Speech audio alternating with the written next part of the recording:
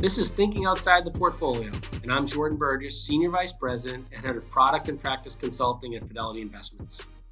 I've been at Fidelity for almost 3 decades, and throughout my time here, I've learned the ins and outs of sales, technology, and managing large, diverse client bases and customers.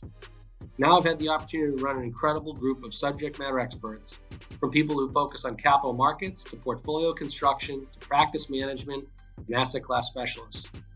We look at thousands of portfolios a year and use a qualitative and quantitative measuring approach to see where markets are going and what it means for you. On this show, we'll take you to the cutting edge of the financial industry, helping you hear the latest thinking for advisors as they help their clients put together portfolios in an ever-changing world.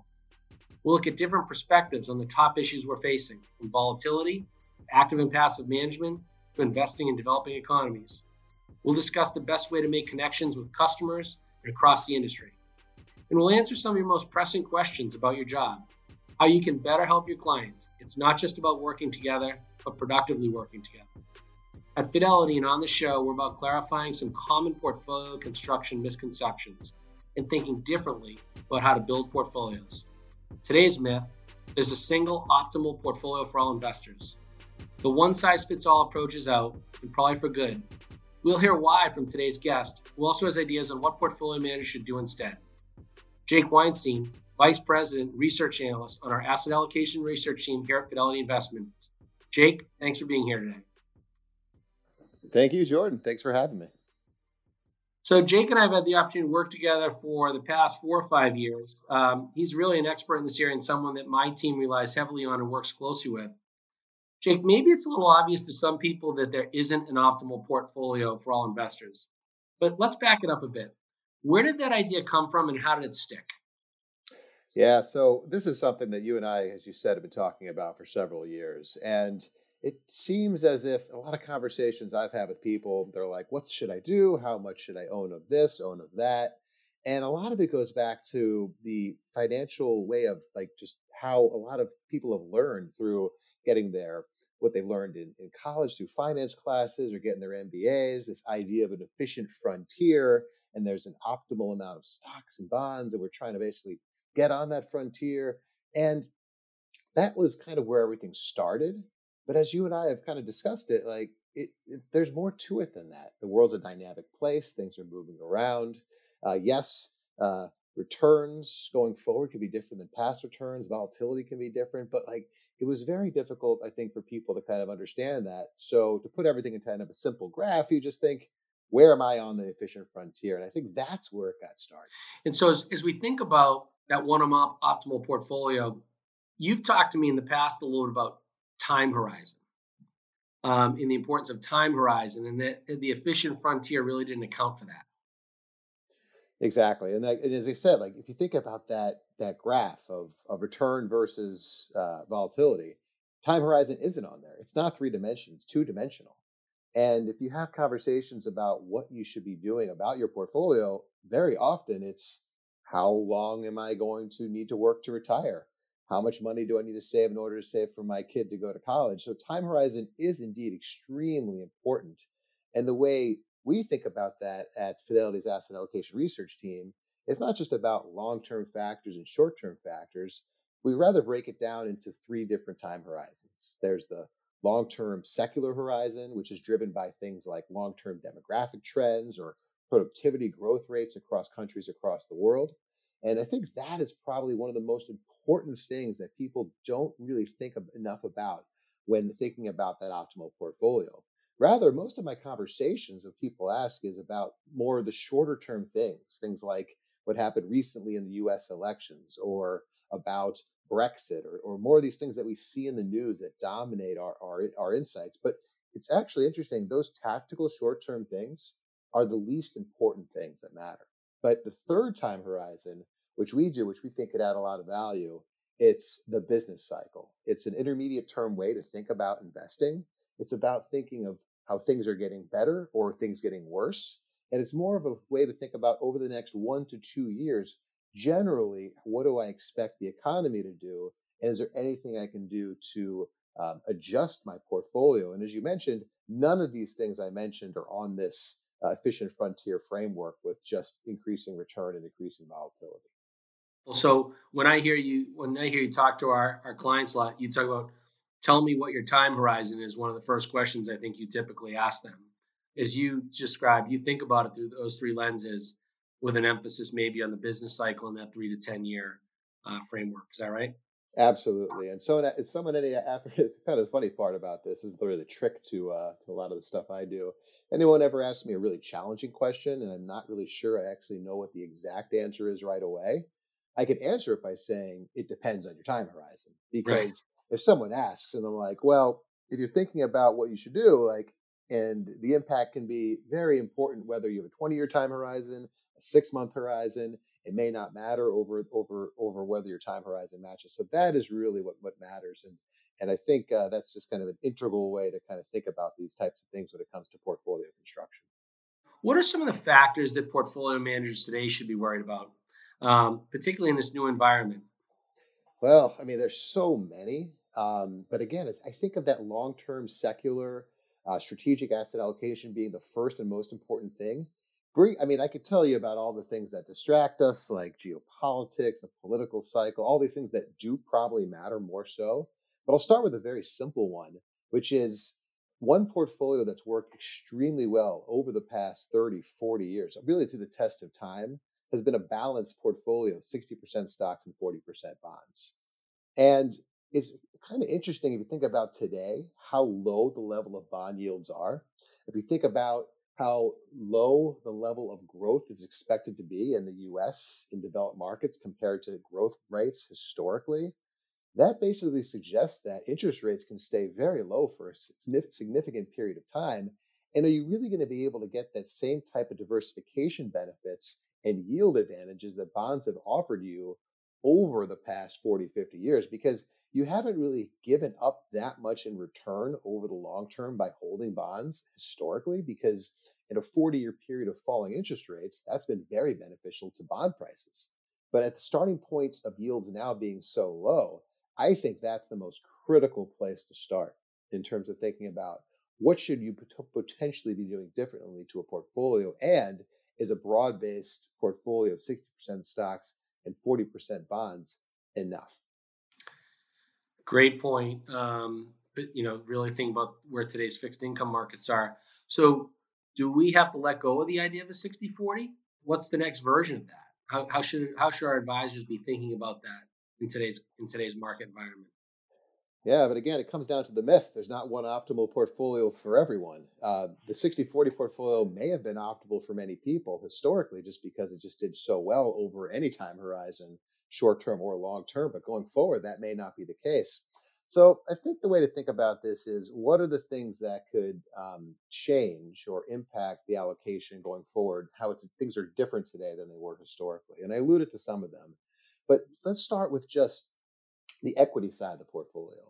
If growth in, say, developed markets is going to be less than 2%, I think our developed market aggregate growth number over the next 20 years outside the US is 1% real growth. Weakening demographics in Japan, really weak productivity levels in Europe. And if you start there, that just suggests if you start at a lower growth point, you're probably going to have a little bit lower of an equity return. So one way to think about how to juice that side up is maybe you need a little bit of a higher allocation to, say, emerging markets. Now, if you look at the fixed income side, uh, inflation rates are really low, yields are really low. But what if, say, all this debt that we have ultimately becomes inflationary? What if all this fiscal policy and monetary policy stimulus that we've had over recent months ultimately becomes inflationary? What if the last 40 years of deglobalization trends, which are potentially reversing as we become more populist in the global economy, become more inflationary? And therefore, that suggests that maybe hold a little bit more exposure in assets that can be more diversified than just nominal bonds. And that could be something that's a little bit more like treasury inflation protected securities or real assets, real estate, different types of things that perhaps they may not quantitatively work well historically when looking at an overall portfolio, but looking forward, being prepared for all different types of horizons, different growth dynamics, different inflation dynamics, thinking about all different types of potential investments that you could put in a strategic investment to help hedge those potentially unanticipated outcomes. Let me just dig a little deeper on emerging markets. So it sounds like you think again on both potentially a in the business cycle time horizon and maybe the secular, that emerging markets should be playing a bigger role in anyone's ideal portfolio. Yeah, no, I agree. There's a lot of reasons right now, especially right now, that suggest that. So if you're familiar with, I mean, we've had this conversation before, but if you're familiar with Fidelity's asset allocation research team's research, our secular growth forecasts favor emerging markets. They Hmm. have a more favorable demographic backdrop, higher productivity levels, more catch-up potential in terms of growth. Their equity markets at the current time have cheaper valuations relative to both the developed markets and the United States. And there's a lot of just growing exposure to the Chinese economy and a lot of what China's doing in terms of the race for 5G and their 2025 plan, their 5-year plans, all these different types of things have really shown some pretty good promise in terms of just the relative growth rates between China and emerging markets relative to the US. And the third point on top of that is, again, thinking about if we become less globalized as an economy, then emerging markets should provide a better diversifying quality to an overall portfolio than potentially they have if you just look at over the last 10 to 20 years. So it sounds, if I take the last few comments, as though diversification remains a key part of any asset allocation strategy, but it sounds like it might be even more important than ever in today's environment. Is that a fair Yeah, statement? absolutely. Oh no, that I think is the biggest takeaway from this discussion, because if bonds can't provide the amount of diversification they have historically, because they can't fall, they can't really do as much zigging and zagging with stocks as they did historically because the yields are so low.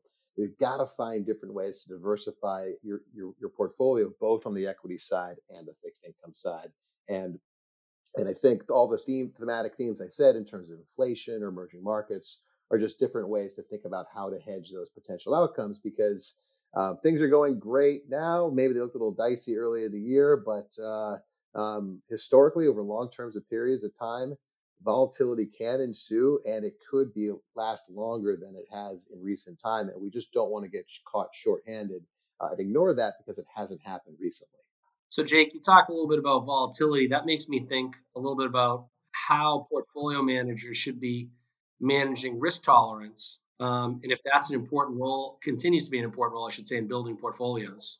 Yeah, no, I think it does. The issue is, how do you accurately get a client, a person's risk tolerance, and very effectively and accurately construct their portfolio based on what they tell you?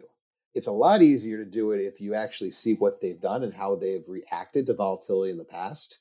But a lot of these kind of discussions are based on just word of mouth and just trust in whether somebody's is actually going to behave based on the way they discuss things. So what we do is we incorporate investor behavior into our portfolio construction process, prospect fee theory, loss aversion, a lot of these themes that I think are very important to do. But we also discuss the importance of those with our clients when we talk to them, because if you are aware of your investor behavioral tendencies to potentially sell in periods of high volatility, hopefully you'll be less likely to do them when they actually occur, if you are aware of the fact that you are prone to do such a thing.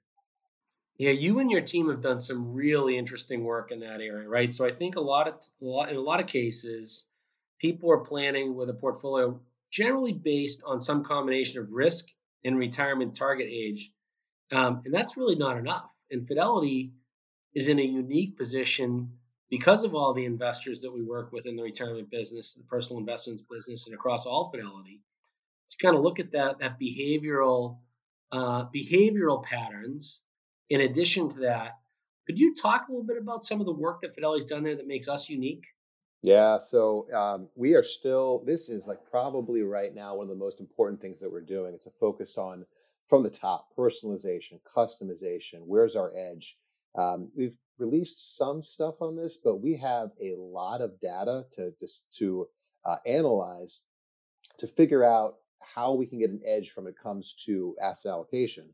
And it all comes from being the number one record keeper, in the country, having a lot of people's 401ks, and we're able to observe have a lot of data with different types of people in different industries, different ages, and we can test what matters. Is it somebody's gender, health, where they work, what type of company, what state, region they live, zip code. So we have a lot of interesting data we can kind of run through different analyses. And we're just in the beginning stages of these types of things. And you hit it straight on. And I think it's just the future of investing because, again, investor behavior is so important, and having that data to actually see what type of person and how they react is going to help them have a better investment outcome. So if we're kind of just trying to think about this, round out a lot of this conversation for our listeners, why is it so important, particularly now in today's market environment, to really let go of that idea that there's an optimal portfolio for everyone? Yeah, I mean, it's this year, especially 2020. It's so easy to think that nothing in the world matters to the markets because you had the sharpest, maybe quickest recession in history, maybe since the Great Depression. And then in less than 3 months, equity markets reached their peak. And we're just kind of at the present time of our discussion, the equity markets are at or near their all-time highs. And it's easy to have recency bias to think that nothing could ever go wrong. And if that's the case, then you shouldn't worry about things, and you shouldn't have to worry about maybe diversification or not worry about things that I mentioned like inflation. But if you look back through history, there are decade-long periods of times where things worked that hadn't worked in the previous 10 years. And it's hard to pinpoint exactly what those are or when they are. And that's why we want diversification is so important, and why one optimal portfolio based on time horizon is the approach that we take in order to try to solve these very complex problems. Jake Weinstein, Vice President, Research Analyst on Fidelity's Asset Allocation Research Team at Fidelity Investments. Thanks for chatting with me today, Jake. Thank you so much, Jordan. I appreciate it.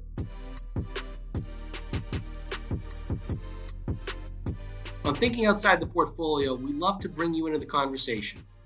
Our listener question this episode is about integrating the fundamentals of portfolio construction into your work. The question is, what resources can you suggest for constructing a robust portfolio?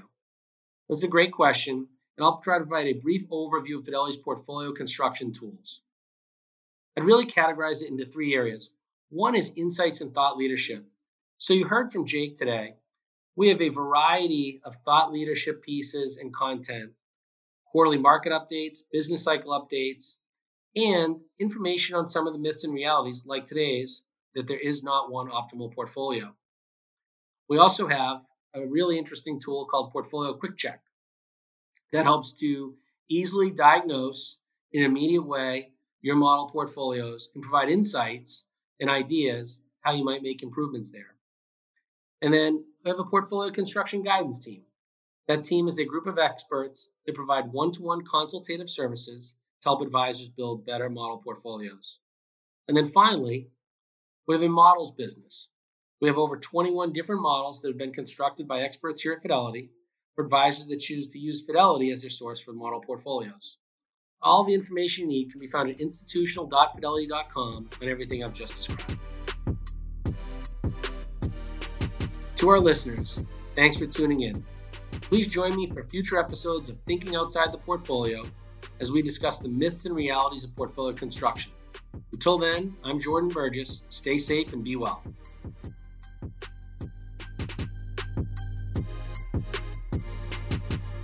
Information presented herein is for illustrative purposes only and is not a recommendation or an offer or solicitation to buy or sell any securities. Views are expressed as of November 2020 based on the information available at that time and may be changed based on market or other conditions. The opinions provided are those of the speakers and not necessarily those of Fidelity Investments or its affiliates. Fidelity does not assume any duty to update any of the information. Investment decisions should be based on an individual's own goals, time horizon, and tolerance for risk. Nothing in this content should be considered as legal or tax advice, and you are encouraged to consult your own lawyer, accountant, or other advisor before making any financial decisions. Investing involves risk, including risk of loss. Past performance is no guarantee of future results. Diversification and asset allocation do not ensure profit or guarantee against loss. Stock markets, especially foreign markets, are volatile and can decline significantly in response to adverse issuer, political, regulatory, market, or economic developments. Foreign securities are subject to interest rate, currency exchange rate, economic and political risks, all of which are magnified in emerging markets. The risks are particularly significant for funds that focus on a single country or region. In general, the bond market is volatile, and fixed income securities carry interest rate risk. As interest rates rise, bond prices usually fall, and vice versa. This effect is usually more pronounced for longer-term securities. Fixed income securities also carry inflation, credit, and default risks for both issuers and counterparties. Fidelity Institutional Wealth Advisor, LLC, FIWA, is a registered investment advisor and an indirect wholly owned subsidiary of FMR, LLC. FIWA is the sponsor of the Fidelity Managed Account Exchange Program. Fidelity Institutional SM, FI, provides investment products through Fidelity Distributors Company, LLC, and clearing, custody, or other brokerage services through National Financial Services, LLC, or Fidelity Brokerage Services, LLC, members NYSE, SIPC. Institutional asset management services are provided by FIAM, LLC, or Fidelity Institutional Asset Management Trust Company. Personal and workplace investment products are provided by Fidelity Brokerage Services, LLC, member NYSE, SIPC. Reference number 952845.1.0.